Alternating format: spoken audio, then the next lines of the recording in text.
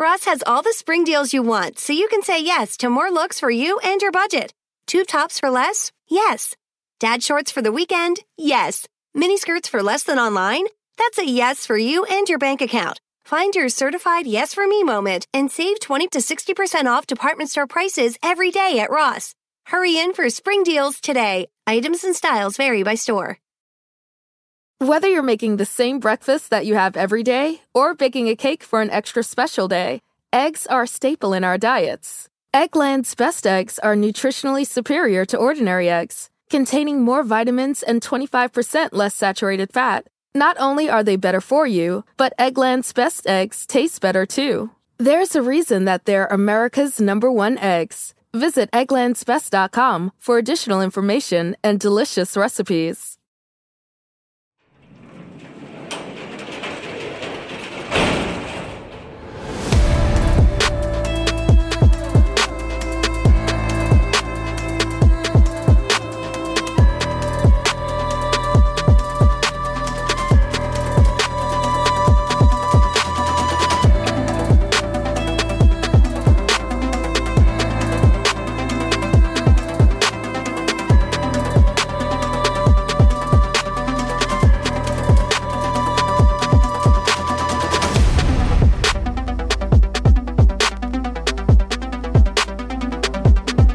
Welcome to True Crime Garage. Wherever you are, whatever you're doing, thanks for listening. I'm your host, Nick, and with me, as always, is a man with a quick reminder. We do work for tips. Here is the captain. It's good to be seen, and it's good to see you. Thanks for listening. Thanks for telling a friend.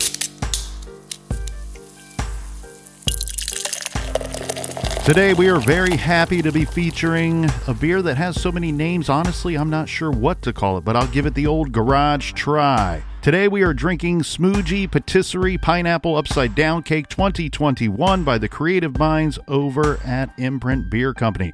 This is a heavily fruited dessert-style smoothie sour that contains lactose. Garage grade 4 out of 5 bottle caps. Let's follow that up with so many more names. Let's give a shout out to Julie in Dublin, Ireland. And a big shout out to Renee in Felton, California. Here's a cheers to Andrea in Eau Claire, Wisconsin. And a big we like your jib to Tammy in Hamilton, Ohio. Here's a cheers and shout out to Brittany in Millington, Tennessee. And last but certainly not least, we have Julie Z in Spokane Valley, Washington. Everyone we just mentioned, they went to our website, truecrimegarage.com, clicked on the donate button, and now we have a garage fridge that is full of beer thanks to all of you. Yeah, BWERUN for everything true crime. Check out our website, sign up on the mailing list, and also if you need more True Crime Garage for your earballs, check out our bonus show called Off the Record. You can do so at truecrimegarage.com. And Colonel, that's enough of the business. All right, everybody gather around, grab a chair, grab a beer, let's talk some true crime.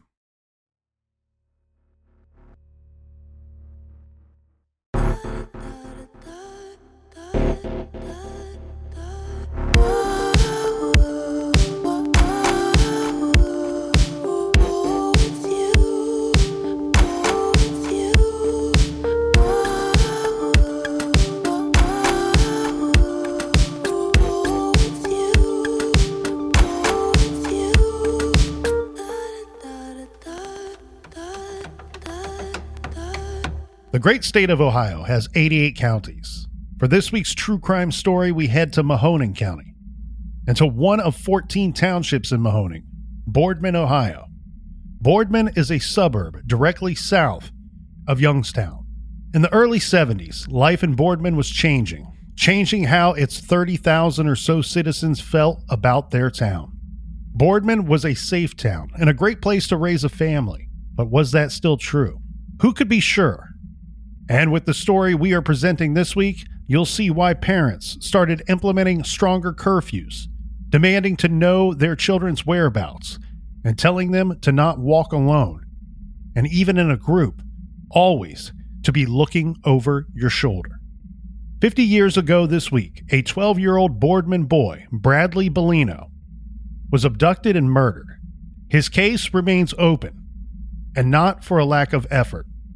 The Boardman Police Department did everything in their power over the course of 5 decades to find justice for Brad and the Bellino family.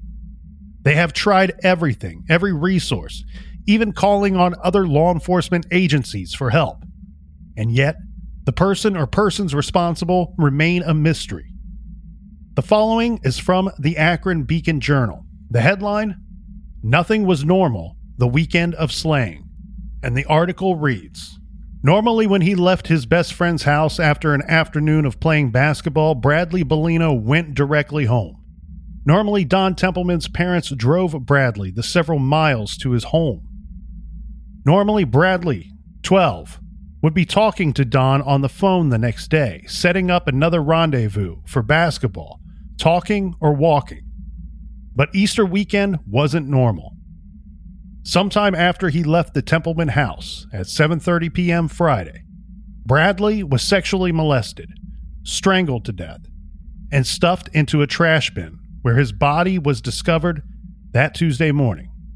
His body still bore the red, white, and blue jeans and the t-shirt with "The Devil Made Me Do It" emblazoned across it that he was wearing when he left the Templemans. Quote, "If Brad left here after dark, we would drive him home," said Mrs. Templeman. "But Friday, I was shopping and my husband was sick, so Brad left on his own. Don didn't hear from him again." Bradley's parents, Mr. and Mrs. Joseph Bellino, didn't report their son missing until Saturday afternoon, apparently due to a misunderstanding about whether he would stay overnight Friday with the Templemans. The coroner investigator stated, quote, "We hope to be able to pinpoint the time of death more accurately when our lab tests are complete." The headline was right. Nothing was normal that weekend, not for anyone in Boardman, and it would be a long time before things would start to feel normal again. Because unfortunately, this was not the first of its kind for Boardman. And sadly, it would not be the last. Bradley's murder was sandwiched right between the murders of two other boys from Boardman. That's right, 3 murders, 3 kids, all in the span of less than 5 years. As one writer from Boardman put it, there was a dread, a pall, that hung over the community for some time. That period of time for the community was one of distress and horror. Evoking the words of Buffalo Springfield, he wrote, "There's something happening here. What it is ain't exactly clear." This is True Crime Garage, and this is the true crime story of the still unsolved Boardman, Ohio murders.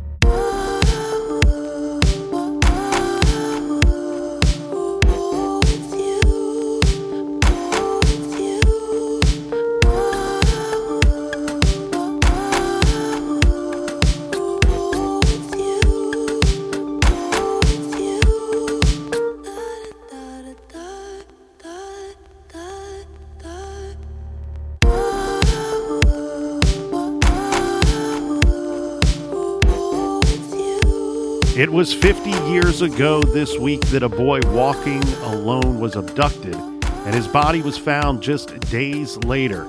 It was Easter break with no school on Friday, March 31st, 1972. Adults were stuck in their normal routines, but for kids, time off from school meant extra time with friends.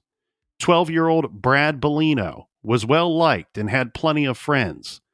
But he had only one best friend, one that stood out and well above others on the old friendship ranking scale. This was Don Templeman. To say that the two were close would be an understatement. They were classmates together, 6th grade at Boardman Center Middle School. They both played baseball and were teammates 3 years running. If they weren't at school or playing baseball, they were together with sleepovers nearly every weekend. This Easter weekend was supposed to be a lot of the same, but remember, nothing seemed normal that weekend. Now, leading up to Brad's disappearance, he and Don spent most of Wednesday evening together, then again Thursday evening. There was no school on Friday. On Friday, March 31st, around 12:30 p.m. in the afternoon, Brad left home to go to Don's house. Brad was told to be back to his house at 8 p.m. here's where things start to get bad. So we have Brad's mother. She's at work that evening. Brad's dad, he's out with friends. Don's mother was at the grocery, and Don's father was sick in bed. So Brad has to get home, so he was going to have to go it alone and on foot. So he left the Templeman's house. They lived in Applewood Acres, which was known at the time as a nice upper middle class development. He leaves there at approximately 7:30 p.m. Brad lived on McClurg Road. This is a little more than 3 miles away. That time of year in Northeast Ohio, the sun sets before 8 p.m. Brad will lose a little more of the light with each step he took toward his home. Brad sadly never made it home that night. What happened after he left? What unspeakable horror was waiting for him? And where? Well, maybe a few blocks to go between houses of you and your friend, but 3 miles, that's a long distance for a sixth grader. That it is, Captain. And it seems like this wouldn't have been terribly uncommon, or at least not the first time that he had made the walk either from his house to Don's or the reverse, that he's done this before. This might be one of the later times at night, because I think the way that the story has always kind of been told was that the Bolinos, they were busy, right? His father's out with friends. His mom is at work, and she works kind of out of town. So the way that I've always heard this story, Captain, was that his mom, because she works out of town, sometimes would have to stay overnight and then return on the weekends. So the situation is this, that I believe the Bolinos just thought that the Templemans would drive him home, which they had done dozens of times. I mean, these boys were very close, and I think all of us can reminisce and think back to our childhoods when you have that one super tight friend that you're always just kind of with, whether it's for a summer or for a whole school year. But these guys were like this for a couple of years, and they would routinely stay the night at each other's houses on the weekends. Why Brad didn't stay the night on this Friday at the Templemans is a little unclear. And we'll get into some of the discrepancies regarding his disappearance and in that time frame as we go through it here. But it's my belief that the Bolinos thought that the Templemans would drive him home. And as circumstance would have it, with Don's mother being busy out shopping and the father sick in bed, that this was just kind of a miscommunication, and the boy ends up walking home to get home, to be home at the time that his father had instructed him to be there. Well, it could be as simple as 2 sixth graders making that decision. Hey, my dad's sick. Mom's not here.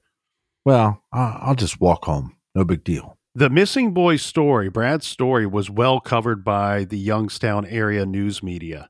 One newspaper listed Brad Bolino to be 12 years of age, 4 feet 8 inches tall, weighing about 80 pounds. So he's small for his age. He has blonde hair. It's cut below the ears, blue eyes. He was wearing blue jeans, a blue ski jacket, and white tennis shoes with black stripes. Now, Brad's body was found several days later, but before we get to that, there is that little bit of confusion that I talked about. There's actually quite a bit of confusion as to what exactly takes place and when. This is all during the time frame of when he is missing. So after he leaves his best friend Don's home, and when his body is discovered several days later. So Brad was not an only child. He had siblings. And from what I could find and what I've been told, Brad was 12 at the time, and he was the youngest of the Bolino kids. So there are older children in the Bolino home. Brad's father was out until about 2 a.m. that night. And when he comes home, he just makes the assumption that Brad was home. And so he goes straight to bed, and he sleeps in the next morning. Brad's mother, as we said, was out of town with work. So his father does not notice that Brad is not home until the middle of the day on Saturday, the next day. Now, I want to get into some shout outs here real quick, Captain. I believe they are in order. There's a gentleman named Rich Comstock of 51weeks.com. He wrote the story, There's Something Happening Here, which we referenced at the start of the show in this week's trailer. His is a slightly fictionalized, on purpose, but still a very good version of the Boardman murder story. I recommend that everyone check that out because it's very well done. There is a ton of truth in his story, and he grew up in the area around that time, so you'll get a firsthand sense of the dread that hung over the community and be able to really feel the fear that crept in and sort of overshadows the young lives of these younger Boardman kids. The second shout out is to Carolyn Bardino. She is a friend of the Porchlight Project. Carolyn wrote a piece that is featured on Porchlight's website, porchlightonline.org, which is titled An Exclusive Porchlight Project Investigation, The Unsolved Murder of Brad Bellino. So I encourage everyone to check that out as well. And while you're there, take a minute or two to learn more about the Porchlight Project, a nonprofit that helps victims and helps to heat up and even solve some Ohio cold cases, porchlightonline.org. So this next batch, Captain, of information in the Brad case, a lot of it is taken directly from that article. Carolyn got a lot of other parts and angles to the case that you'll want to check out, but this part was necessary to take from there. Let's not glaze over the fact that seems like his dad went out with friends, which is no big deal. Probably went out drinking. There's no problem with that. But to come home and not check that your kids are in their bed and everybody's safe and sound and lock the doors and all that stuff, don't really care too much for that. It seems a little irresponsible. And then not even knowing that he's gone until midday the next day, that makes things a little more difficult as far as the investigation is concerned. Yeah, it certainly doesn't help matters at all. So let's get into those conflicting reports. So as Carolyn writes, there are conflicting reports from different sources about what exactly happened next. What is known for sure is that Brad was reported missing the next day at 3:20 p.m. So just a reminder, this is Saturday, April 1st, 1972. Police, family, and friends spent the rest of the holiday weekend searching for him. Later in the article, Carolyn writes, as often happens with cases that have gone unsolved for decades, there are some conflicting reports in the details. Because the investigation is still open, case files are closed, making it difficult to reconcile some of the facts.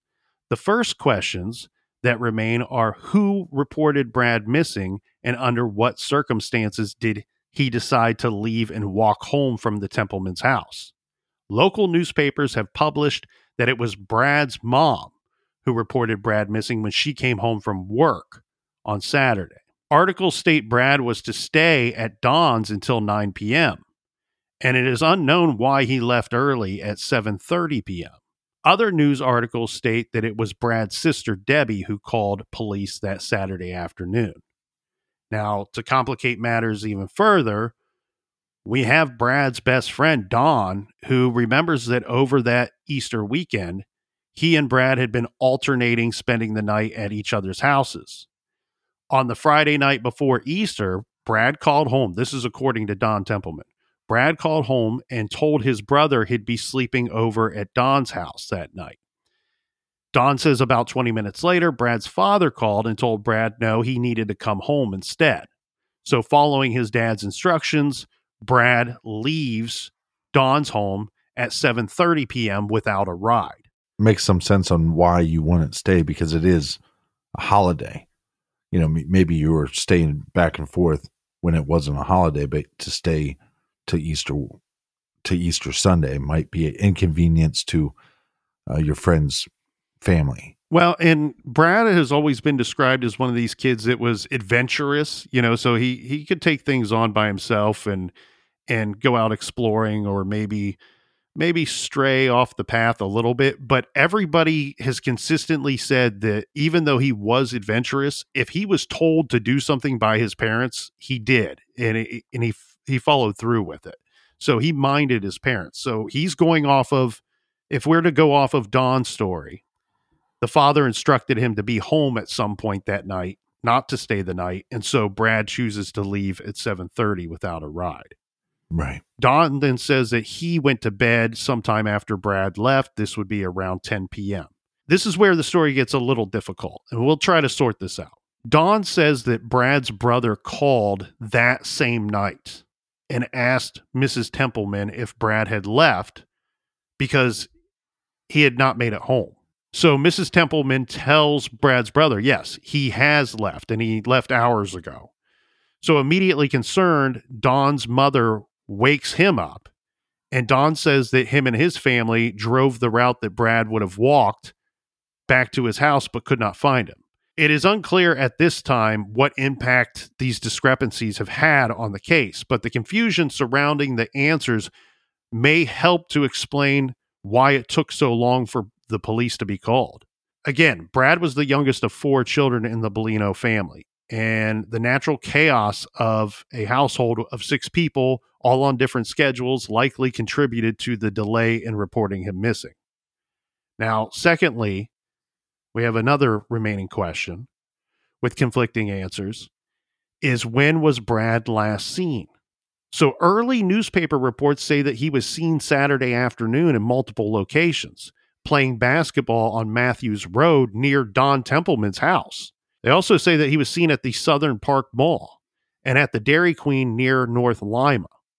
Later reports say that the sightings were unconfirmed and that witnesses may have actually seen Brad at those locations on Friday, and that these witnesses may have gotten confused because there was no school for the holiday on that Friday, confusing Saturday for Friday. Well, we see that in a lot of cases where it's a holiday weekend, and so everybody's memories seem to be a little confused because of that extra time period. I want to throw this out there too in regard to these sightings of Brad on Saturday, if you'll allow it, Captain. Sure. We've reviewed, unfortunately, this is not our first child abduction and murder case that we've reviewed here in the garage. We've reviewed dozens of these. And it's not uncommon for us to come across these sightings of a missing child at a location, hanging out, playing video games, often getting ice cream, doing childlike things or hanging around other kids a day or two after it's believed that they had gone missing. Right. And I think a lot of that is just the way that we are kind of structured as humans, as adults, and even as parents, where I think these sightings are just coming about by way of people that really want to try to help, that really want to try to do some good and phone into the police. Hey, a lot of the way that a lot of these go down is these people are saying, I saw a boy matching his description over at the skating rink, or I saw a boy that looked like the Bellino kid. He was playing basketball. And so it's not anybody saying I spoke to him and it was Brad. It's people that are saying, I saw a kid that matches his description. You might want to look into it. Well, and back in the day when it was nice weather out or even decent weather out, you would see a lot of kids playing. Every couple blocks, you'd see kids on their bike or kids walking or kids playing out in their front yard or the backyard, maybe shooting some hoops. This was very common, less common today now because of computers and the amount of interesting things for kids to do inside. And the default setting for as long as I could remember, hey, stop bothering me. Why don't you get on your iPad or jump on your computer or go play video games? The default setting used to be, hey, you're bothering me. Go outside and play. Right. And they're being asked this after the fact, as we will see, because we know that he wasn't reported missing until 3:20 p.m. on Saturday. So by the time that the police are out, like canvassing the area, knocking on doors, asking adults and other children if they had seen Brad, this isn't taking place until Saturday night, Sunday, and Monday, right? And so I believe, again, these are people that are just trying to help. And let's face it, a lot of kids look the same, especially when you're given a vague description. Like, did you see a kid that's 4.5 feet tall, blonde hair, wearing blue jeans? Yeah, right. I did. I've seen several of those in the past few days. So I think that helps to explain some of that. And Don's statement here will kind of echo what we were saying earlier, Captain, about Brad. So Don Templeman, his best friend, says, this is him saying this as an adult, years later after he was interviewed as an adult. He says the reports that Brad being seen on Saturday cannot be accurate in his mind. He says, quote, "That's impossible. He was going home. If he had other intentions in mind, like I said, we spent almost every day together for 3 years. If he had an ulterior motive, he would have told me. He wouldn't have said, 'I'm going home.' That's just crazy. He just wasn't that way. If his dad told him to come home, he'd go home," end quote. Totally believe what he's saying. I mean, obviously this was his best friend. They were BFFs, right? Right. But if there was some kids playing outside on his path home, it's not impossible to think a kid might not stop for a minute and shoot some hoops. Or hey, get I'm on my way sidetracked. home. Right. Here's my other buddy. Let me say hello, shoot some hoops, and then I'll be on my way. But I think the other thing too here is, yeah, I agree totally with you. Kids get sidetracked. Hell, I get sidetracked all the time. But Squirrel. now we have to take it a step further and go, that was Friday night. Did Brad get sidetracked enough that he was still not at home by Saturday afternoon? You know, that's a long time away. And I think what Don is saying, if you read between the lines, but he's not clearly saying it outright, is that if Brad was playing basketball on Saturday, I would have been playing basketball with him. If he was at the Dairy Queen, he would have went there with me. You know what I mean? Right. He's letting you know, like, yeah, he said he was going home. If he was doing a bunch of stuff on Saturday by himself, I would have been involved because we hung out all the time. So I think I want to address the conflicting stories of, you know, it was noticed that Brad was missing late Friday night. The Templemans go out looking for him, according to Don. That's what he remembers, versus what has been reported in the papers, that Brad's father woke up a little before noon. Brad's father says he went out looking for his son, and then when he couldn't find him, he called the police. So again, what we do know, the fact is this: Brad was reported missing to police at 3:20 p.m. on Saturday. That is from the report taken by the Boardman Police Department. So that is fact.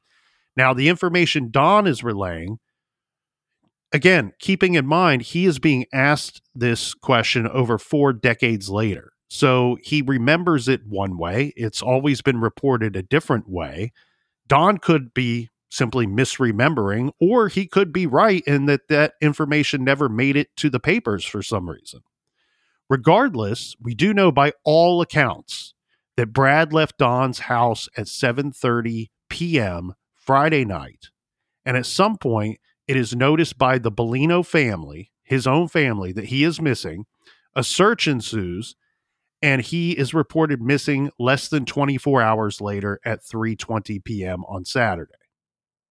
Easter Sunday, he does not come home, and then his body is located on April 4th. So he's missing for a few days here, Captain, and unfortunately his body is located on April 4th. The short of it is he's found in a dumpster. Then comes the Youngstown Vindicator article. I'm guessing this was an evening newspaper back then. The headline reads, "Refuse Man Makes Grim Discovery." And the article itself reads as follows. The body of Bradley Bellino, 12, of 61 McClurg Road, missing since last Friday night, was found stuffed in a large refuse container behind a store at Boardman Plaza about 8 a.m. today. Boardman Police Chief David Hartsock confirmed the identity after he was called to the rear of the Isley Dairy Store at 263 Boardman Canfield Road. Quote, "We do not know whether there are any wounds in the body because we will not remove it until the coroner's investigator arrives," end quote. "It is the Bellino boy," he said. When asked for confirmation, we have the coroner's investigator said it appeared that the body and the boy had been strangled with a belt that was still around his neck when he was found. He ordered the body to the Southside Hospital for an autopsy. According to Chief Hartsock, he said Paul Smith, an employee of the sanitation service, went to pick up the refuse container and spotted the body in the debris at about 8 a.m. He called the Boardman police. Smith said that the boy's feet were showing and he touched them to see if it might be a mannequin, but found it was the boy's body. And then it goes on to say it appears that the body was fully clothed. The trash company last emptied this container at noon on Friday.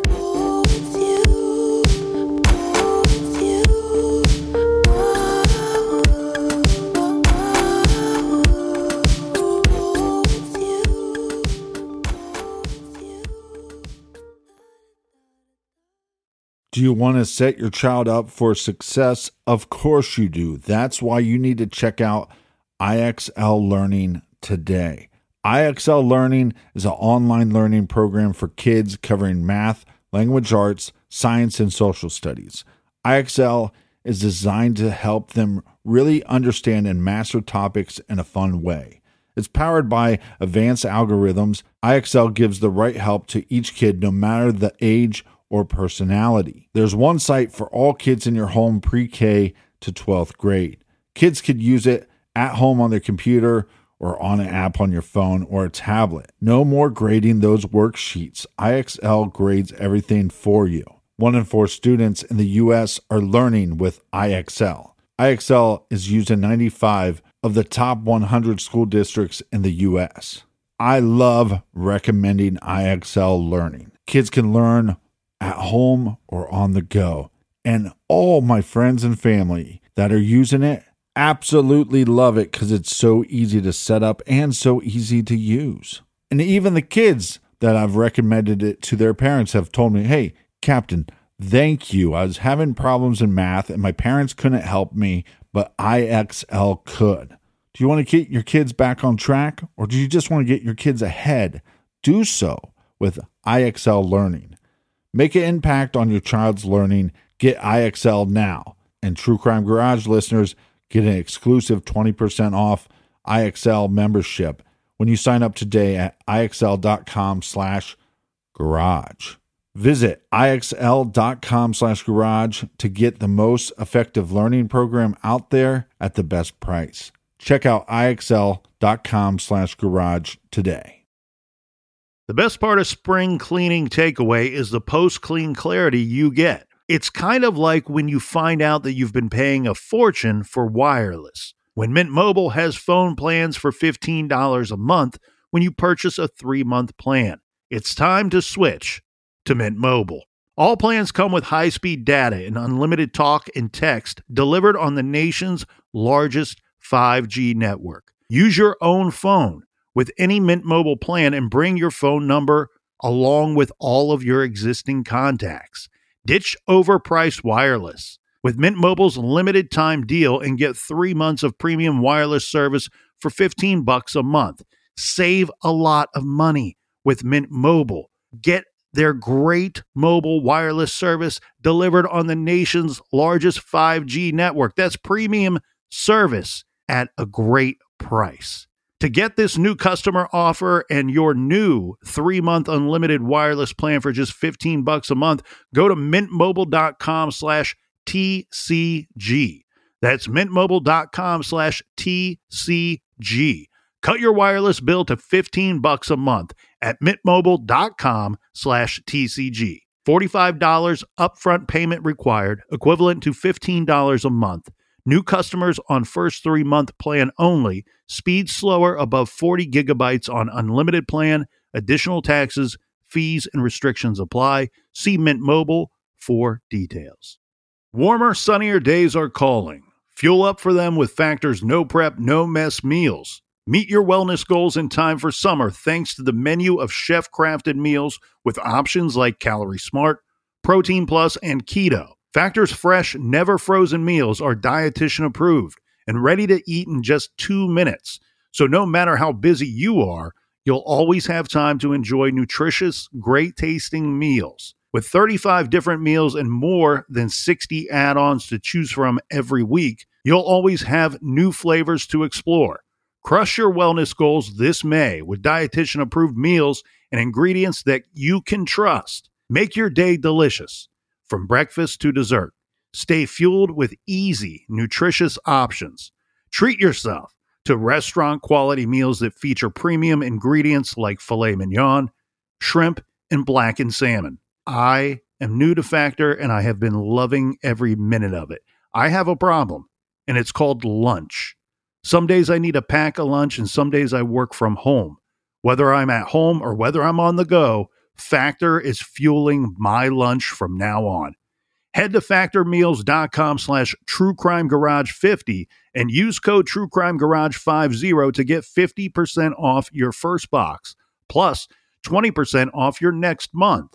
That's code truecrimegarage50 at factormeals.com/truecrimegarage50 to get 50% off your first box, plus 20% off your next month while your subscription is active.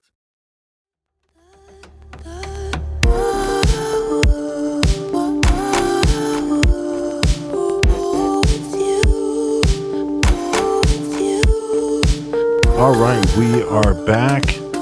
Thanks for listening. Thanks for telling a friend. Cheers to you, Colonel. In whichever order you choose to do it. Thanks for telling a friend and thanks for listening. Yeah, whichever way you choose. And make sure you subscribe. Tall cans in the air. This is a case, Captain, that's not well known. It was covered well in the local newspapers at the time, Brad's homicide and abduction. And it's not one that is really well known on a national level. And you can find this. You can look up the Boardman murders. It's called a bunch of different things. The Boardman boys. A lot of times people were only covering Brad's case, but it's one that's covered a little bit, but not well known in the true crime arena. So I'm happy that we are covering this one here today. This was one that I had always wanted to cover, but as everybody will see, it's quite the complicated story. And I'd always shied away from doing it, but with the anniversary, with the 50-year anniversary of Brad's unsolved homicide coming up this week, I felt, there was no better time to cover it. And if we were going to cover it, we better do it now.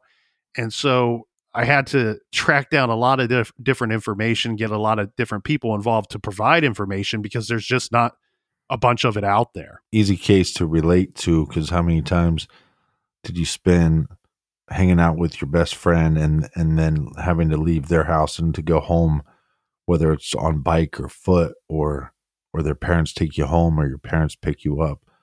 It's an easy case to resonate inside oneself. Yeah, and I rode my bike, as I remember you doing as well. We rode our bikes damn near everywhere when we were Brad's age.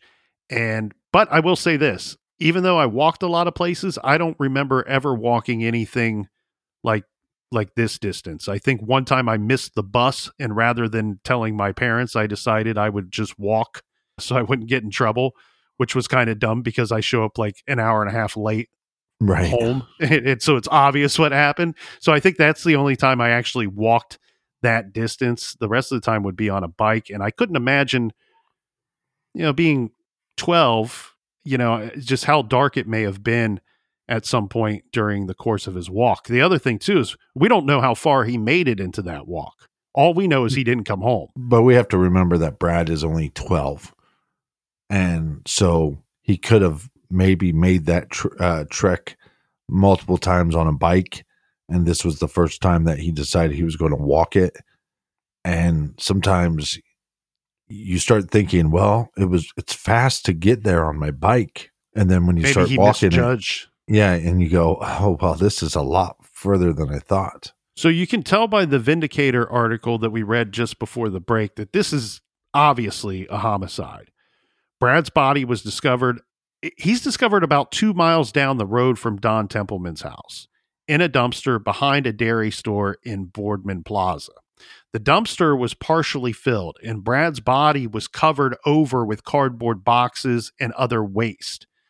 Brad's sneakers were sticking up at an angle, and his striped pants were undone, according to some reports, and pulled down below the hips. His head was in a downward position, and a belt was tightly fastened around his neck. We are going to have an autopsy conducted. Brad's body was brought to the Southside Hospital in Youngstown, and a postmortem exam was conducted by Dr. David Blinky. The cause of death was strangulation, and he had been sexually assaulted. Now, I'll read some from that report that gives a description of the events as they were reported or understood by the coroner. So, unfortunately, the youth was admitted dead on arrival to the hospital at 9:25 a.m. on April 4th. It was stated by Paul Smith, remember he's the sanitation worker, that while preparing to empty the trash container at 7:55 a.m. into the trash truck, he discovered the body of the deceased in the trash container. This container was behind the Isley Dairy Store, which was located at 263 Boardman Canfield Road, Boardman, Ohio. It was stated by the manager of the dairy store that that container had been emptied on Friday, March 31st. The body of that was of Bradley Bellino, lying in a partially filled trash container, then covered over with cardboard boxes and waste from the Isley store, and possibly from the attacker. The body laid in the container with his head in a downward position and a belt. This is 1 1/8 inch wide, and the belt size is listed in the coroner's report as size 22 to 24, listed as fastened tightly around his neck. The trousers were pulled down below the buttocks. Present at the scene were the Boardman Police Department and the coroner's photographer and the Boardman Police Department photographer. All necessary photos were taken, and the body was then removed to the hospital. This is going to add a little bit to the confusion, but I think this, to me, clarifies a lot of stuff that we were questioning earlier. And I like that this was included in the coroner's report. It says Joseph Bellino, so he's the father, he's Brad's father, stated he last saw his son on Thursday afternoon at 1 p.m., so this would be March 30th, when the deceased left for the Southern Park Mall. The deceased had also asked permission to stay overnight at a friend's house, one Donald Templeton. There must be a typo here because they spelled his last name wrong. So this would be a Donald Templeman. The deceased was told by his father that he was to return home by 4 p.m. on that day. The deceased then called his father and asked if he could stay longer. Mr. Bellino agreed that his son should return home at 9 p.m. on Friday, March 31st. Mr. Bellino went out the evening of the 31st. Not realizing his son was not home, he had returned home and went to bed about 2 a.m. He awakened at noon and then discovered that his son was not home. He then became concerned and called the Templeman's home. When he discovered that the deceased had left the night before, he began a search. He then called the Boardman Police Department to report his son missing. It was stated by Donald Templeman that the deceased had left his home Friday night at about 7:30 p.m. Donald hadn't seen him since. At this time, the attacker is still at large. One very key piece of information here, Captain, besides the belt information that we went through, is the coroner was able to determine an approximate time of death. And on the autopsy, he writes that the approximate time of death was 9 p.m., April 1st, 1972. So basically, the evidence that we have so far is that we believe that Bradley was 2 miles from where he left Don's house and that he was murdered on that Friday. No, they're putting the time of death the next day, the next night, in fact. So the time of death, as we know, is always very important to know. And again, it's incredibly good for the investigation, regardless of the confusing parts before, that they were able to narrow this down to approximately 9 p.m. on Saturday. So he leaves Don's house at 7:30 p.m. on Friday. Now, later, years later, retired Boardman Police Chief Jack Nichols, said it's unlikely Brad was seen Saturday. Remember those supposed unconfirmed sightings of Brad on Saturday? Right. I would assume that if he was captured by whoever murdered him, would have done so, like you said, on his way home Friday night, and then you just wouldn't see him, body being placed there sometime Saturday. And the police chief is adding additional information to what we already covered in the autopsy that supports this theory that Brad wouldn't have been seen, because the chief goes on to say that the meal that was found in his stomach at the autopsy was chicken and pineapple. This is confirmed by all to be the dinner that Brad ate at the Templeman's residence on Friday evening. So it seems likely that Don, his best friend, was in fact the last person besides the killer or killers to see Brad alive. Right. But if the coroner's report is accurate, where the hell was he from 7:30 p.m. Friday until his death on Saturday at approximately 9 p.m.?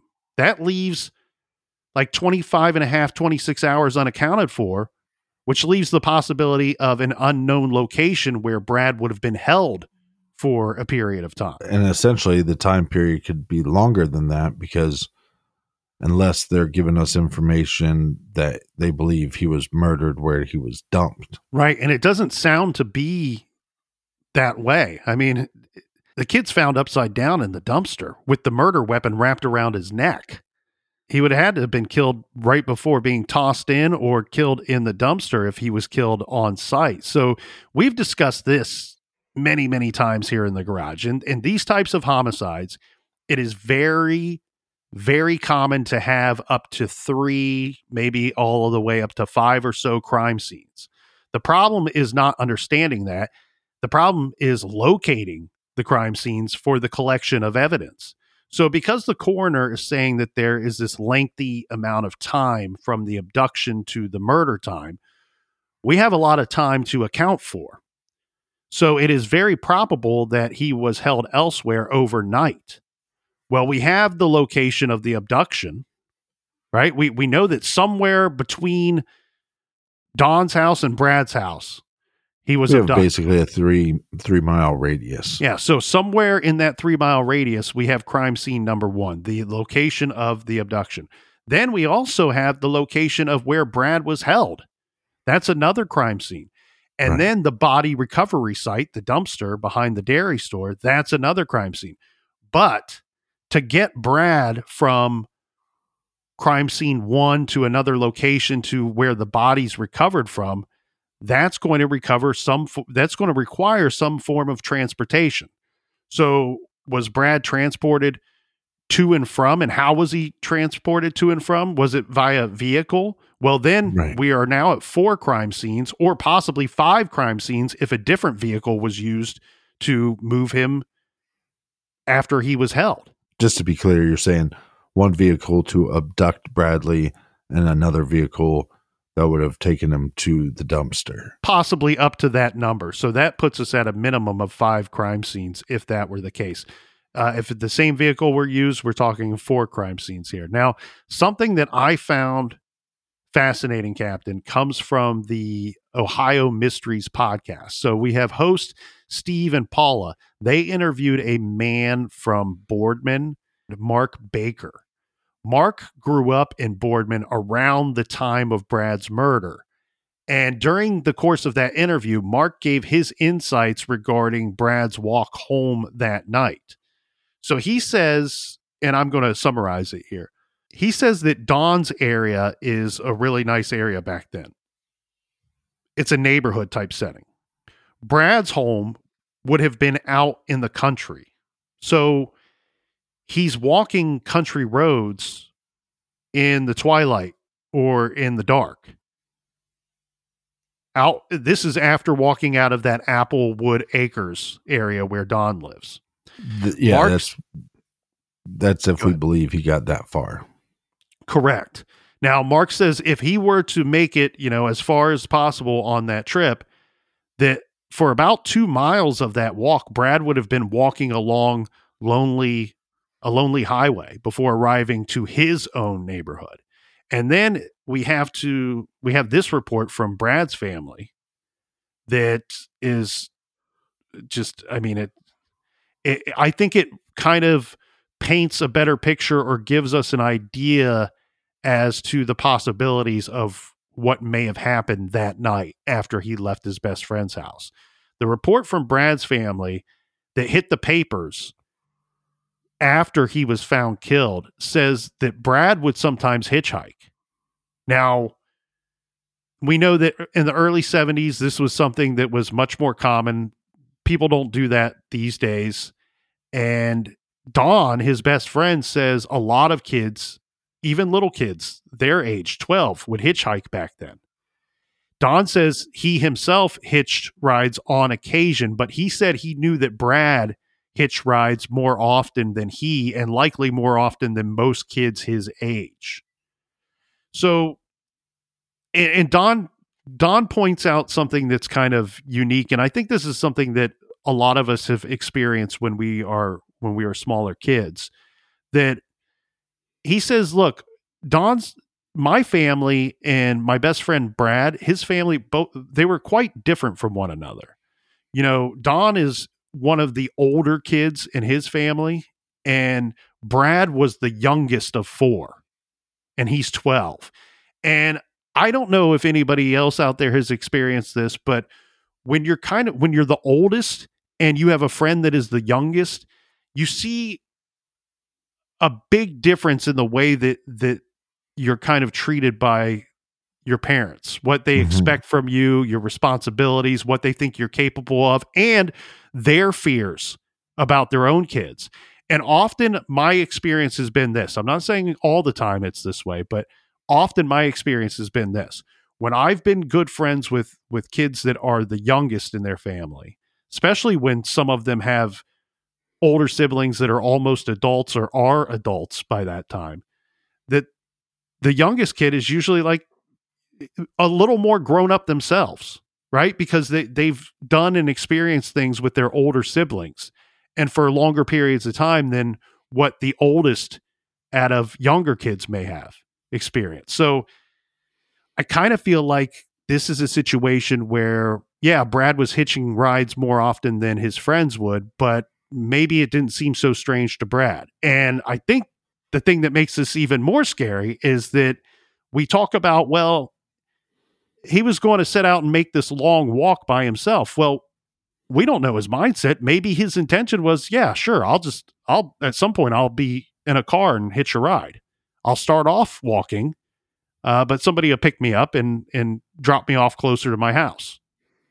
And so I just fear here with Brad's case, it seems likely to me one of two possibilities happened. Either he was looking to hitch a ride and he got in the wrong car, or he was out walking by himself and a predator crossed his path and saw him by himself and saw an opportunity.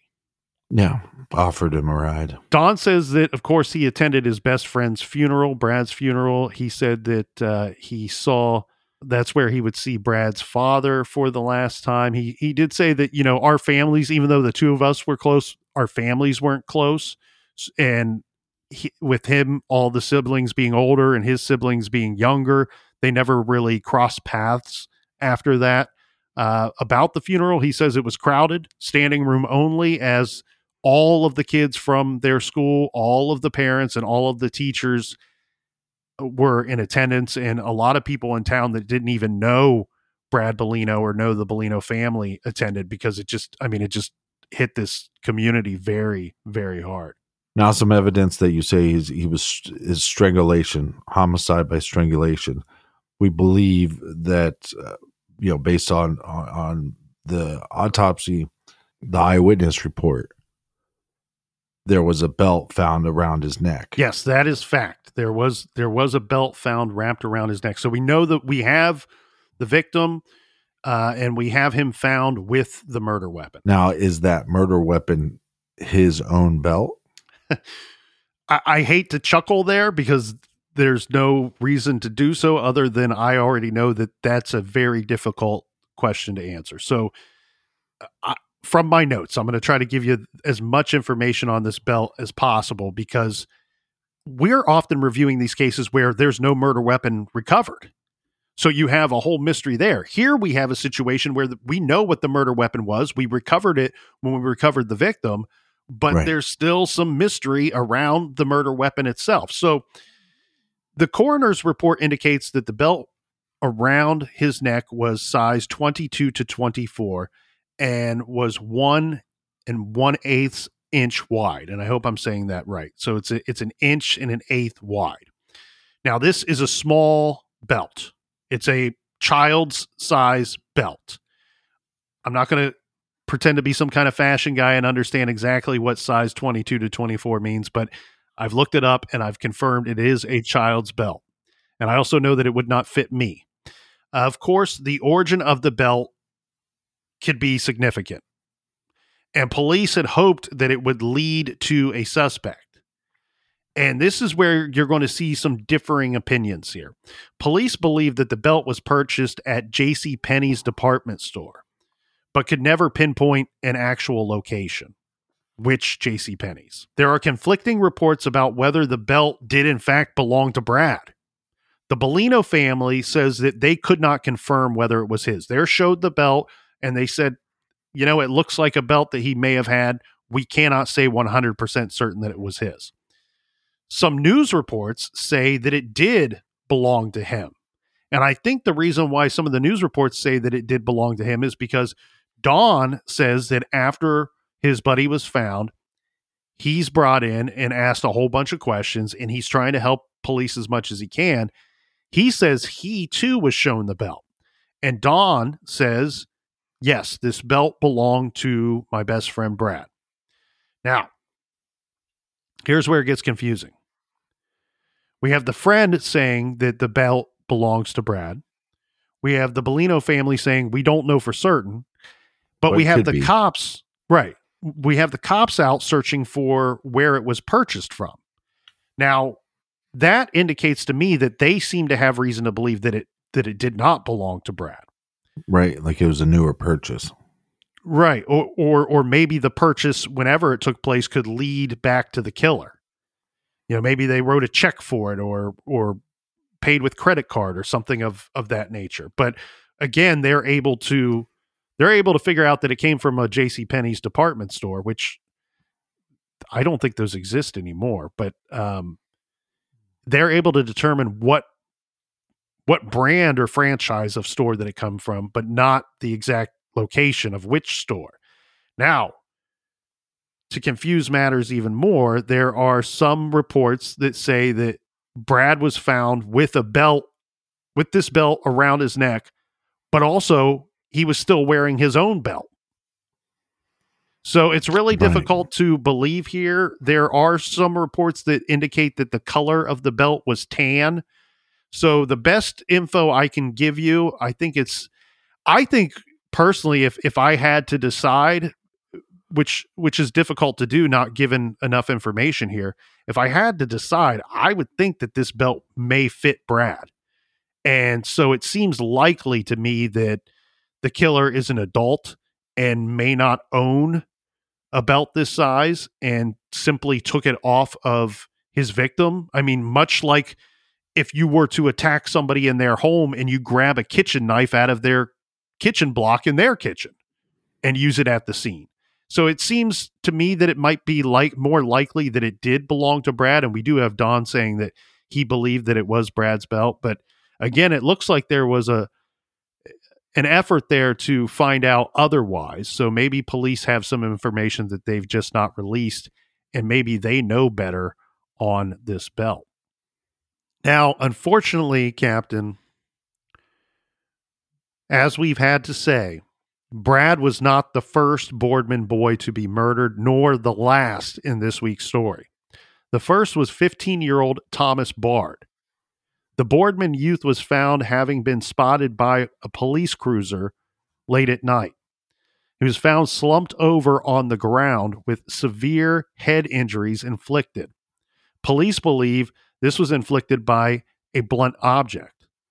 Due to the severity of his injuries, police were unable to question him. Thomas Bard was found December 4th, 1970. And when he was found, he was in serious condition and placed in intensive care at the hospital, where he died some days later, never regaining consciousness.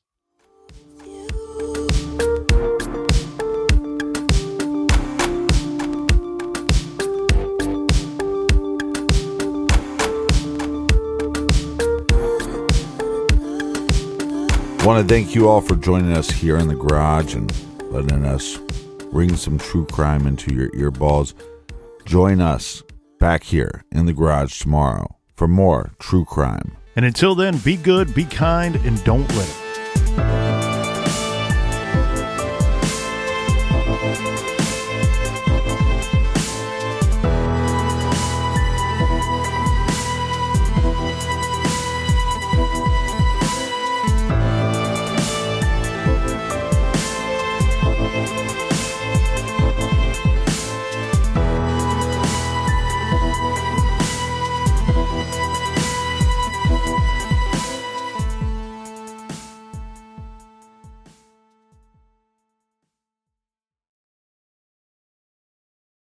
Whether you're making the same breakfast that you have every day or baking a cake for an extra special day, eggs are a staple in our diets. Eggland's Best Eggs are nutritionally superior to ordinary eggs, containing more vitamins and 25% less saturated fat. Not only are they better for you, but Eggland's Best Eggs taste better too. There's a reason that they're America's #1 eggs. Visit egglandsbest.com for additional information and delicious recipes.